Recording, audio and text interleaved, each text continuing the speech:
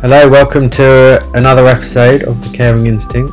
This week our guest is Anna Hobbs, who is a teacher, ran a school in Asia, self-directed school against the backdrop of a very strict culture of schooling, and created a very free, self-directed environment which a lot of the parents kind of flock towards. So we find out a little bit more about her journey in alternative education, both in Asia and in England. She homeschooled her 3 kids. Oh, I just loved this one. I can't pick which was my favorite bit. Come and have a listen, and we hope you enjoy. And listen out for how they shared chores when all her kids were at home. Yes. 3 kids at home. That was it my favorite bit?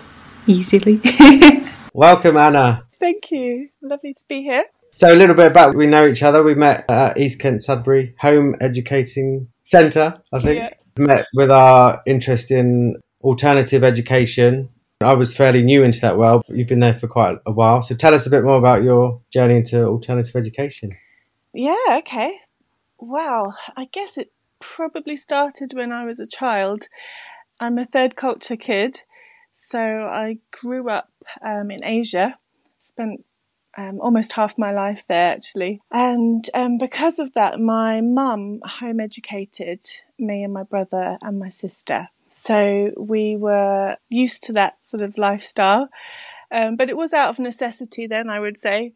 There weren't any international schools where we were living. We did school at home with my mum. And then in the afternoons, we would sort of go to the local school and join in with things like sports. And so it started then, really, because when I came back to England at age 14, I went into mainstream school there, and so had a taste of mainstream school in the UK, which was a big shock. But I sort of carried with me that real appreciation, I think, for the home education that I'd experienced with my mum. And I think that the biggest thing that I sort of took from it was the closeness that I had with my mum. I just loved being able to hang out with her and my brother and my sister. And I just thought, when I had my own kids, I thought, that's what I want for my kids. I want that togetherness. I want that freedom to play. I mean, we played for hours and hours every day. Sort of we'd just go out in the afternoon and come back for tea time, and all sorts of risky, adventurous play. And we didn't have a phone for mum to check, where we were or anything. But we would get into all sorts of climb down manholes and be on the roofs of buildings. And that has really sort of influenced the direction I've taken sort of in education for my own children, and then later on in actually founding a democratic school. So your mum didn't kind of just recreate school in the home. It was a lot different. There was a lot of freedom. It was a lot about relationship. There was being a lot together. of freedom. Yeah, it was much more structured than I've done with my children. Much more structured. She was a trained primary school teacher. Yeah. And we did have a set curriculum, but actually the sit-down work time was probably, 2 hours a day, and the rest was all just time to play, time to do whatever we wanted. Lots of sort of reading time with my mum. She would read to us every day. We do a lot of cooking. Yeah, it was a really precious experience, really. Oh, it sounds amazing. Do you know, it made me think, one of my reasons for convention schooling is, as a mum, I'd much rather be someone who sort of comforts them after school, makes it hot chocolate and plunges on the sofa to watch a Disney movie than someone who pushes them towards GCSE. I'm very happy with the pushing bit to be outsourced to teachers. I'm very grateful for the job where they're doing with it, and I don't have to do it. I can be a haven at home. Do you feel this tension with your own children, or when you were homeschooled and potentially your mom was maybe preparing you to go back to school in England? And if you do, how do you straddle it? I think sometimes, to be totally honest, I was jealous of parents who could just send their kids off to school and not have any responsibility for that side of things, and be able to trust other people to do that, and then be they could do the fun stuff at home. And like you said, snuggle up with the hot chocolates at the end of the day. And sometimes I was jealous of that, definitely, because the responsibility is quite big to carry. And especially when it's not necessarily, the norm where you are. Some people aren't in a community with lots of other people doing it. It can be quite isolating. And the responsibility can be heavy. I think the way around that is to find people who are like-minded and doing similar things and actually support each other. It's sort of creating a village, isn't it, around you, of people who are all sort of walking the same path together. Even though it might look very different in their different families, you have got something really important in common. And I actually have experienced both sides, Olga, because in the last year, all three of my kids have gone into mainstream education. And so I've got an 18-year-old, a 16-year-old and a 10-year-old. And my 16-year-old daughter, she asked to go into mainstream education because she's very academic. She's quite a high achiever. She likes to push herself. She's very self-motivated. And she wanted to get a whole portfolio of GCSEs because she had a goal of getting into a really prestigious music school for sixth form. And she knew that to do that, this is what she needed. These are the hoops she had to jump through. So she sort of, instigated that herself. And so we've walked that journey with her. And then my eldest went into college at age 16 because, again, he wanted to go to university to do graphic design. And he knew that he needed to get a qualification to do that. And then my youngest, who's 10, went into mainstream a little bit kicking and screaming, wasn't too keen on the idea. But I was very aware that at this point, he was the only one at home with me and it was too isolating really for him. He was craving more social interaction. I was craving more social interaction. And we just got to the point in our lives really where, I needed to also explore some training and things for myself. The difference now, being what you're describing, being that person that picks them up at the end of the day and having that time at the end of the day is very significant, I think. It hasn't changed our relationship, but it's sort of changed my role quite a lot. That's been a process, I think, of letting go of quite a lot of things, trusting all the foundations that I've put in to them, trusting that,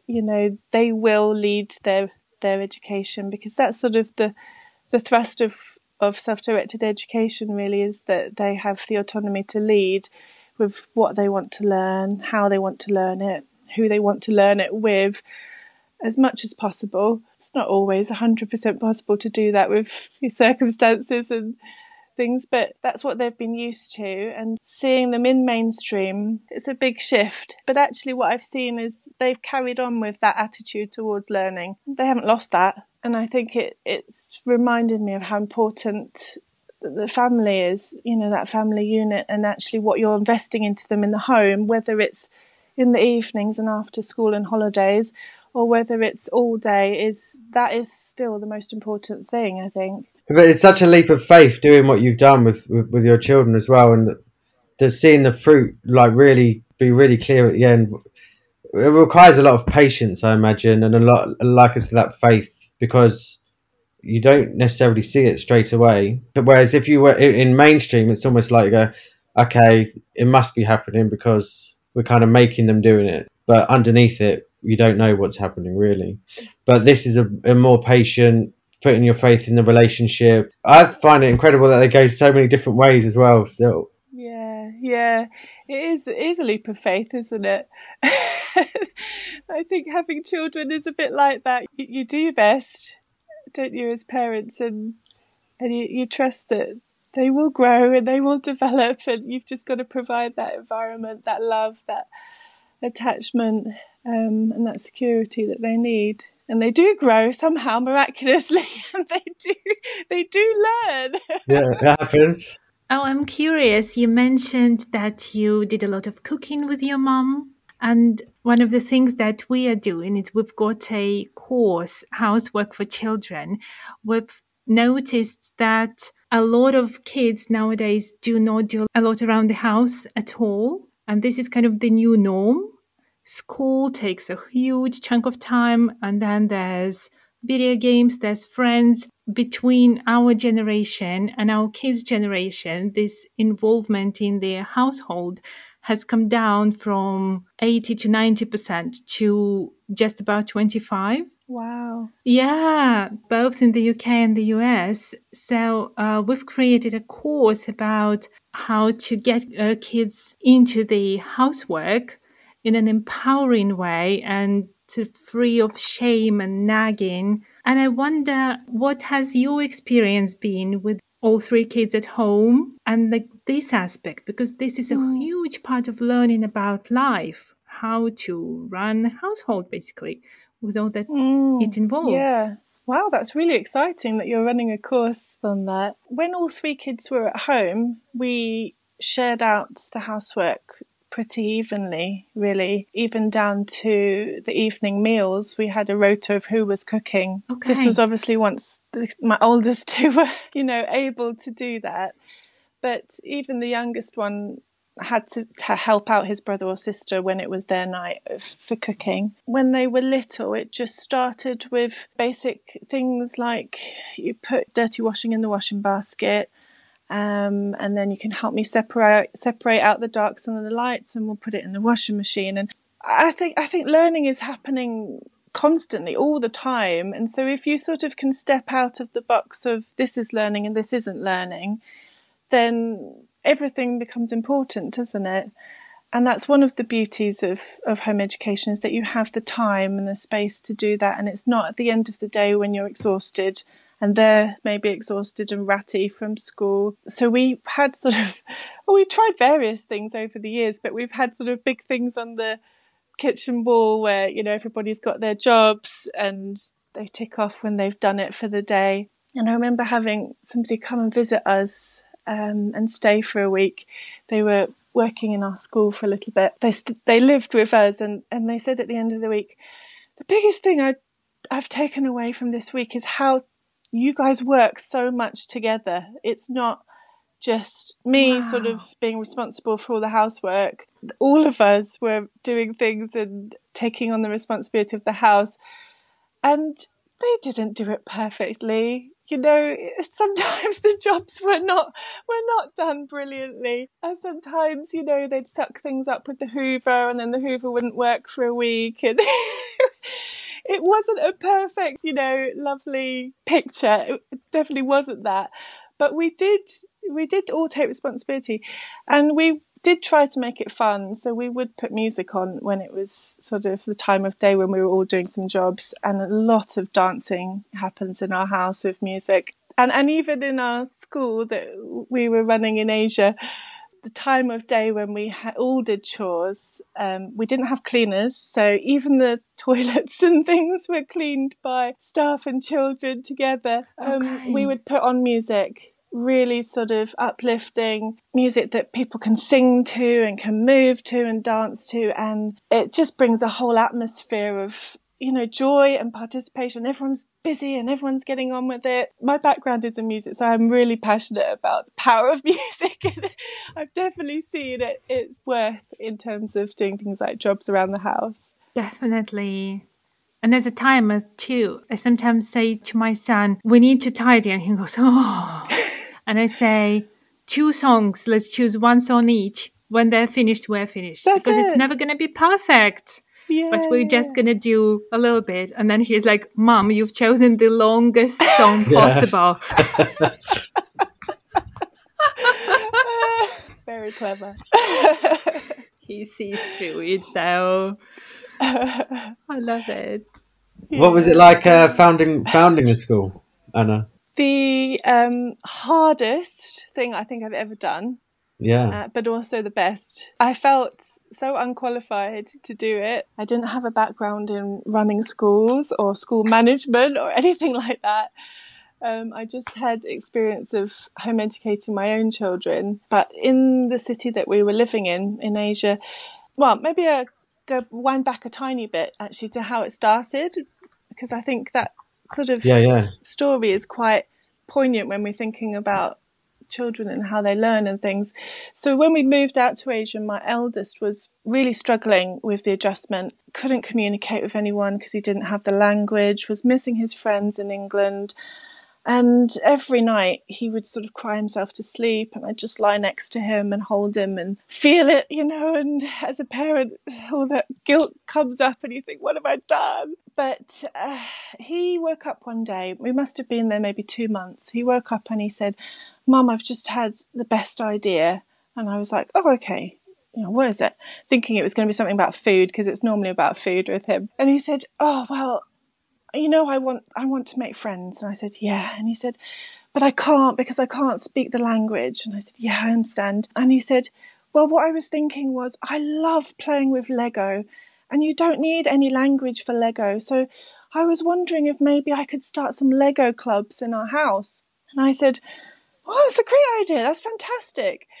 And at that time, where we were living, Lego hadn't sort of come in yet. It was, the locals didn't really know what Lego was, but we'd shipped a whole load of my son's Lego over from England. So I said, okay, so what are you going to do? How are you going to, find people and stuff? And he said, well, I thought about that. I'm going to make a sign that says Lego Club, and I'm going to stick it on one of my wooden swords. And I'm going to go downstairs and just stand outside our apartment block with the sign and an arrow and see if anyone comes with me. And me and my husband were like, oh gosh, this could be awful. What if nobody comes? But we just thought, he's really passionate about this, and he's come up with it himself.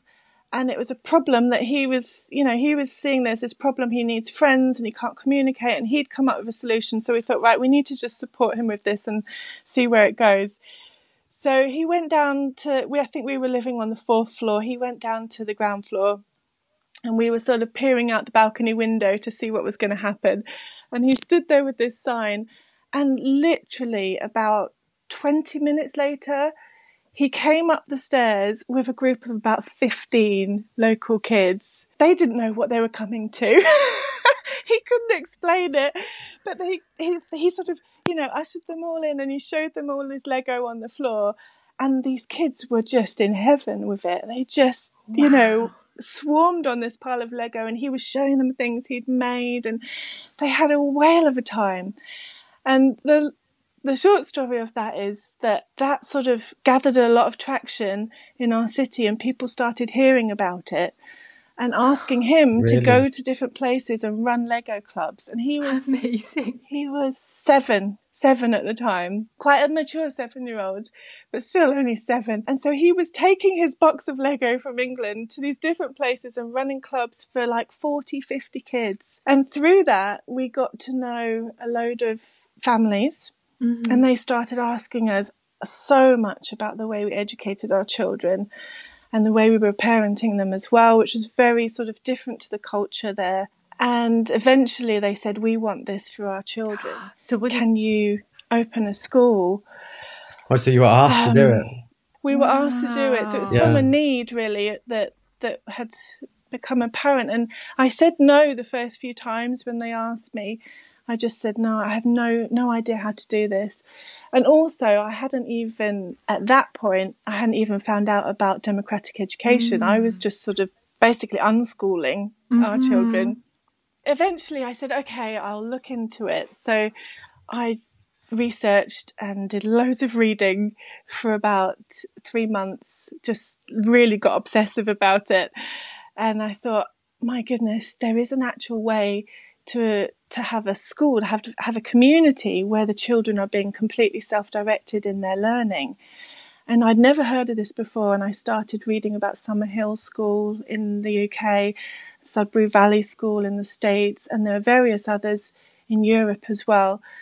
And I just thought, this is it, because not only can the children direct their learning, they can be in community, and they can actually learn how to do life together, which is what it's all about, isn't it? It's not about being little islands everywhere, but it's about being together. And I got really excited, and I thought, okay, I'm going to see if this works. But it was trial and error every day. The biggest roller coaster me and my husband have ever been on. we said, okay, we'll just do an open evening and see if anybody is interested.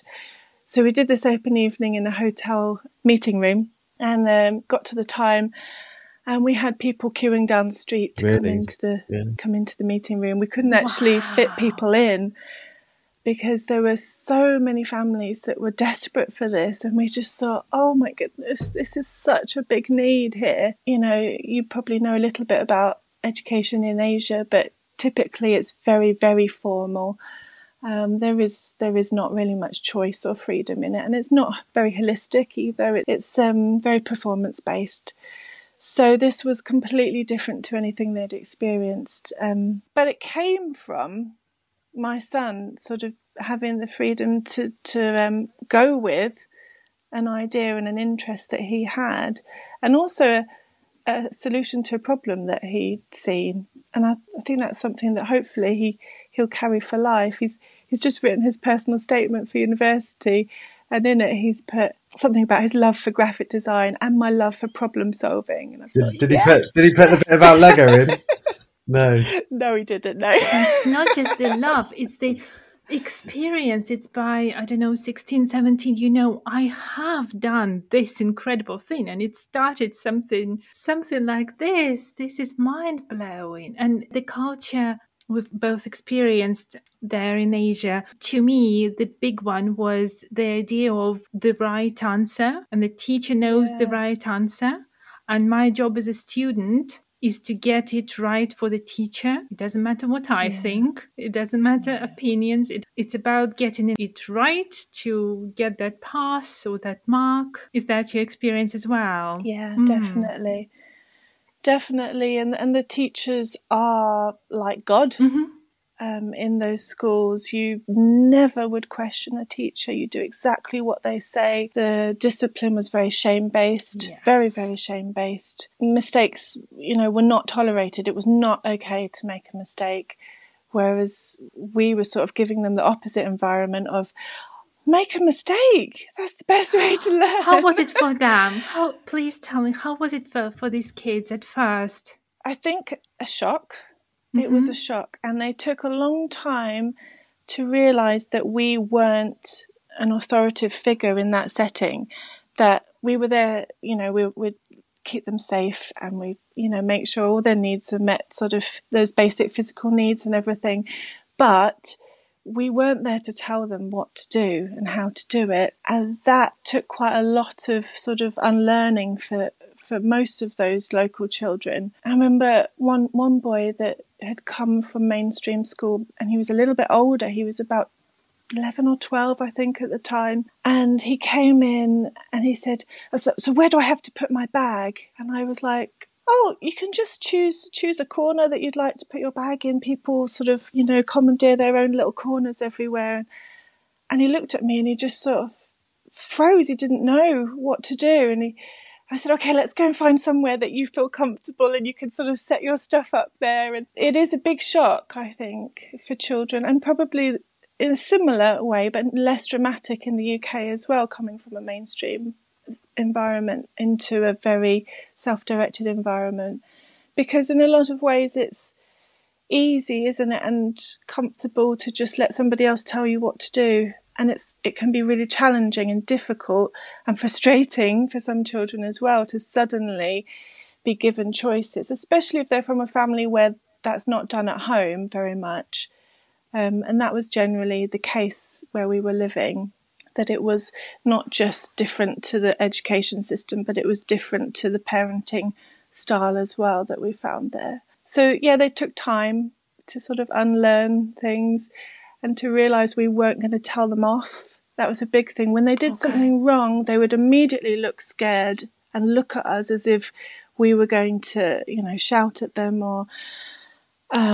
some schools, they were still using like a cane to punish kids. So it took time. And the thing that sort of helped them transition the most was doing really relationship building activities. So we did quite a lot of camping, took them away and actually, had really immersive time together, just the staff and and the kids. We did sort of theme days, like we had a Star Wars day, or we regularly did things like massive water fights or paint fights, that sort of thing, really deliberately to try and build the relationship, because that is the foundation, I really believe, for all learning and education to happen. It took time. It was time consuming, but the fruit was absolutely beautiful.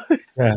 Are you still in touch with some of the families? Yeah, some of them. Yeah. Actually, a few of them are coming over next week for a Really? visit to London and things. So I'm hoping you're gonna to meet up? see a few of them. Yeah. Been difficult with the pandemic because they've not been able to travel very easily. But yeah, it's getting better now. So. Well, that really speaks to that relationship, that you're still in touch and seeing each other all those years after. Yeah. Mainstreams, well, a lot of people, parents as well, don't see that value in the relationship. In fact, they use it against children to try and get them to go the way they want them to go. I mean, that's what Time Out does, really, for young children. Yeah. It's saying, if you're not doing what I want, then I'm going to take my presents away from you, basically. To use the presents against children, and just to see that as a starting place is so refreshing. But it's a messy and sort of slow process. It's not clean cut. You can't sort of fit it into a box, can you? It's No. Messy. So messy with one, messy with two, even messy with three, with a school. Messy with 50, definitely. Yeah. Or for schools to appreciate the value of this relationship that is really the foundation for all the learning. Sometimes at our schools there's a carnival of teachers. You get one day, one the next day, one for half the day. And yes, they're really understaffed, but sometimes they're doing it on purpose for the students to experience different teaching styles, and one teacher is better at math and one teacher. When all it happens, the kids shut down because it's an unknown teacher. And I'm talking primary school here, even though it's potentially even more valid for teenagers. We learn from who we are attached to. Yeah, you remember the teachers. Yeah. I still get attached to my tutors and facilitators. Yeah. And when there's a new one, I've not got the same connection. Give me my tutor back. Yeah. I'm open to learning from them, and that's I'm 36, Yeah, definitely. We saw that really clearly actually in our school when we had new staff come in. At the beginning of every term, the staff would sort of offer lots of different classes that the kids had brainstormed the term before on things they wanted to do. Like, it might be they wanted to learn how to make rockets, or they wanted to do vegetable growing in the garden, or whatever it might be. They had sort of come up with all the ideas, and then the staff sort of made like a buffet almost, in front of them and said, here's the options for this next, I think about 8 weeks. Pick anything you'd like to do, or don't pick anything is fine. And in that process, when we had new staff come in where the kids hadn't already got that relationship with them and weren't really attached to them, those new staff didn't have a chance. Because they could have offered the most interesting class, the kids wouldn't pick it until they knew them, until they trusted them.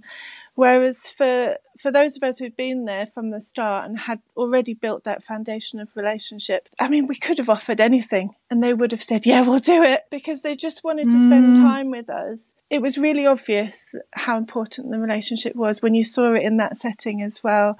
And I used to say to my new staff, don't panic, don't worry, just play with them, just play, just be there, just, by next term it will be a different story. It'll come. Yeah. And even that foundation is so much different to like a teacher coming in and say, okay, time to learn, just shortcutting all that groundwork basically. Yeah. It makes it so much harder to teach and for the kids to learn, doesn't it, if they don't know who they're actually learning with. And it also it becomes not a partnership anymore. It's an authority figure, isn't it, who's telling them what to learn and telling them how to learn it, whereas we're taking that away and putting the student and the staff member, the adult in the environment as equal, which can be very challenging as well for adults coming into the environment. I can imagine. It's a lot of unlearning for us to do as well. But I think that's also why it's so beautiful, because the kids are being completely self-directed in their learning, and actually alongside them, the adults in the environment are doing the same. They're learning and they're making mistakes, and they've got the freedom to do that. As I'm not going to come down on them like a ton of bricks if they make a mistake. We're just going to do what we do with the kids and talk about it and work out what did work, what didn't work, how we want to go forwards. And I think modelling that to the students was really, really powerful, especially for kids who had never seen it at home, maybe, or in any environment, never seen it. They didn't have anything to sort of, relate it to or compare it to. So seeing adults doing that, and we were really open about when we did make a mistake, or if they asked us something we had no clue about, we'd show them what we do. Or, well, we're going to go look it up on the internet, or we're going to ring a friend, or actually my dad is an amazing scientist. I'm going to ring my dad and ask him if he knows how this works in the body, or whatever it might be. And just sort of show them that we're not all powerful, we don't know it all, that we're learning with them. Yes, because if you think your job is to hold on to that place of being respected by all means, then you will not want to show ignorance, and that's threatening, or to show that you are still learning. Yeah.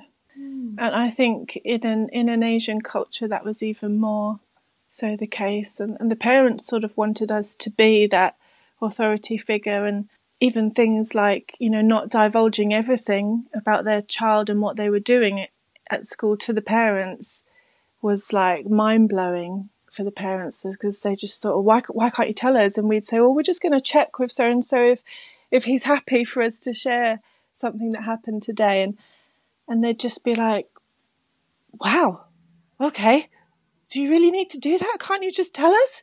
You're the teacher, we're paying the money for this. Can't you just tell us? Wow.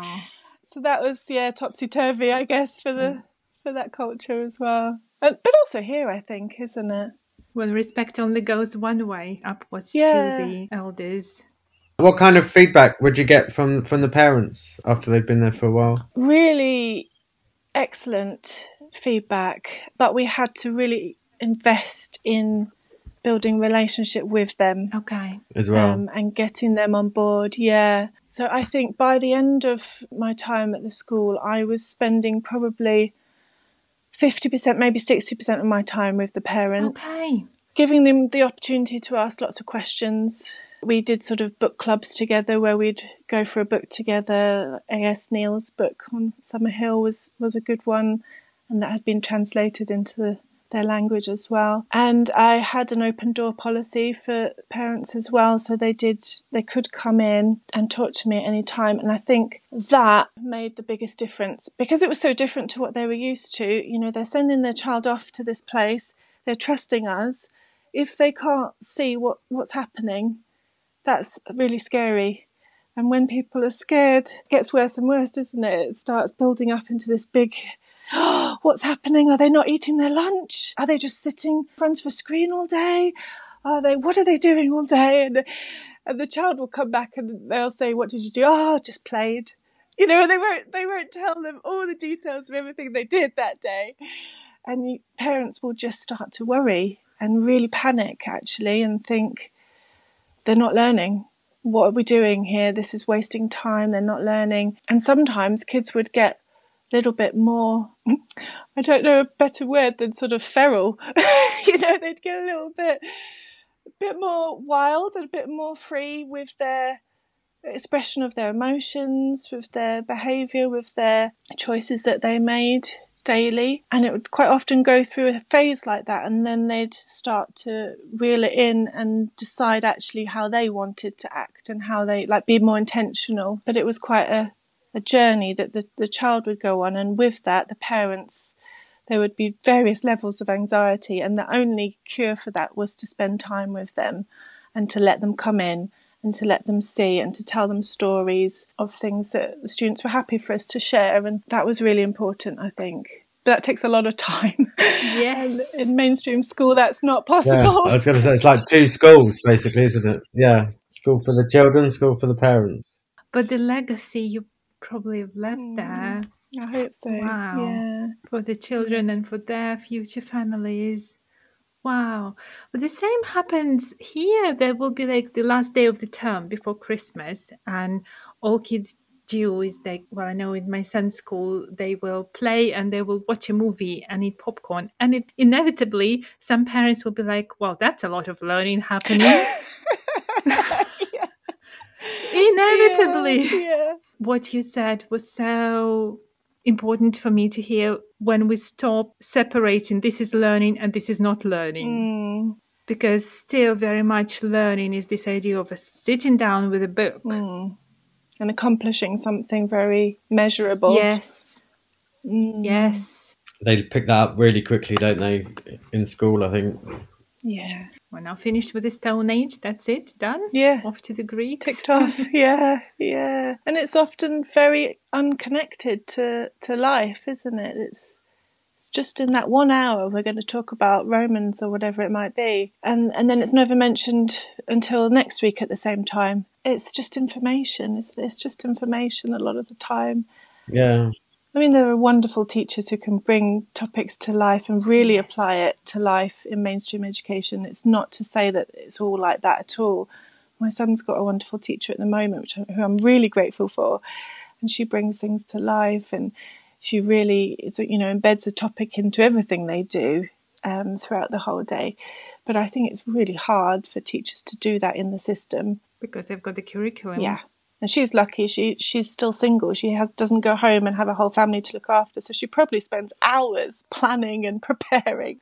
But it's not the norm, I don't think, is it? Oh, wow, Anna. I must say, all the questions we prepared kind of went out of the window. What you're saying is amazing. Still It's so important. This topic is really important. So important, I think, for people to hear it. Just to have an opening to and see that this can happen. I think that one of the barriers is that people sometimes just don't know there's another option, do they? Or they've never experienced it themselves. No one's ever told them. They've never seen it. It's just, my child at 5 will go to mainstream school, and that's that. Of course he will. There's no other option. Yeah.